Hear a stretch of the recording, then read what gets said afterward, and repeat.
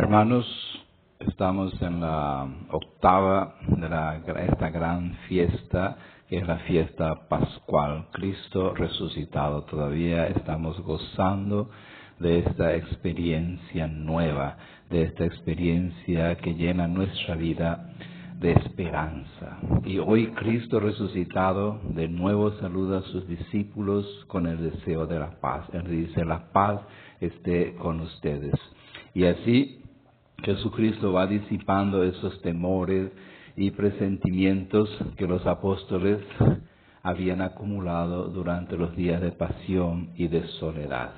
Ahora los discípulos, los apóstoles que están ahí experimentando a Jesús resucitado, se dan cuenta que Él no es un fantasma, que Él es real, que ellos pueden verlo, pueden tocarlo, pueden escucharlo como antes. Pero a veces sucede que el miedo en nuestra vida va tomando cuerpo como si fuese la única realidad. En ocasiones es la falta de fe y de vida interior lo que va cambiando las cosas. El miedo pasa a ser la realidad y Cristo así se desdibuja en nuestra vida.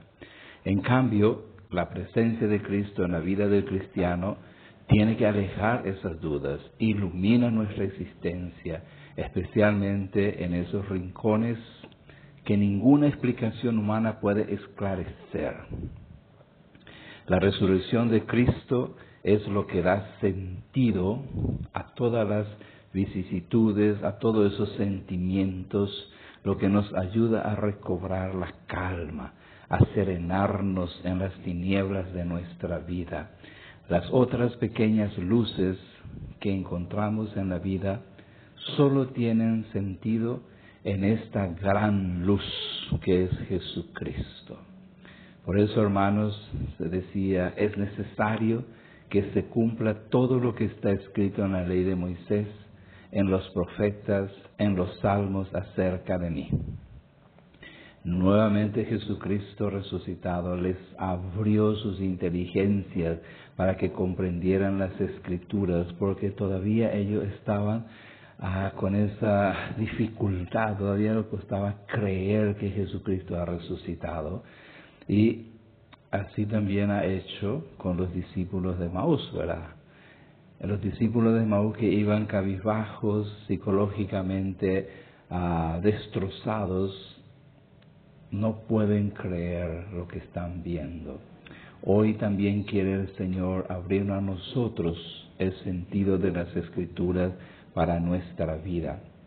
Desea transformar nuestro pobre corazón en un corazón que sea también ardiente, un corazón lleno de fe, un corazón de esperanza, de confianza, un corazón que busca luchar para superar las situaciones difíciles como el de Jesucristo. Con la explicación de la Escritura y la fracción del pan, la Eucaristía, Jesús también nos ayuda a nosotros a la comprensión de esta experiencia. En otras palabras, la tarea nuestra del cristiano es ir viendo cómo su historia, Él la quiere convertir en historia de salvación. Nosotros, hermanos, estamos viviendo un tiempo extraordinario. La Iglesia nos ofrece estos 50 días para celebrar lo que hemos vivido el domingo, la celebración de la resurrección de nuestro Señor Jesucristo.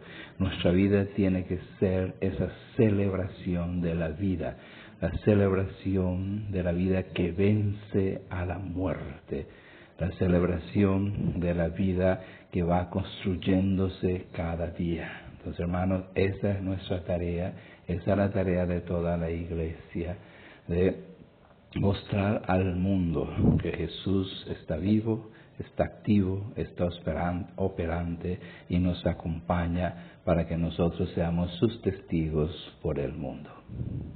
Y que Cristo resucitado les bendiga a todos.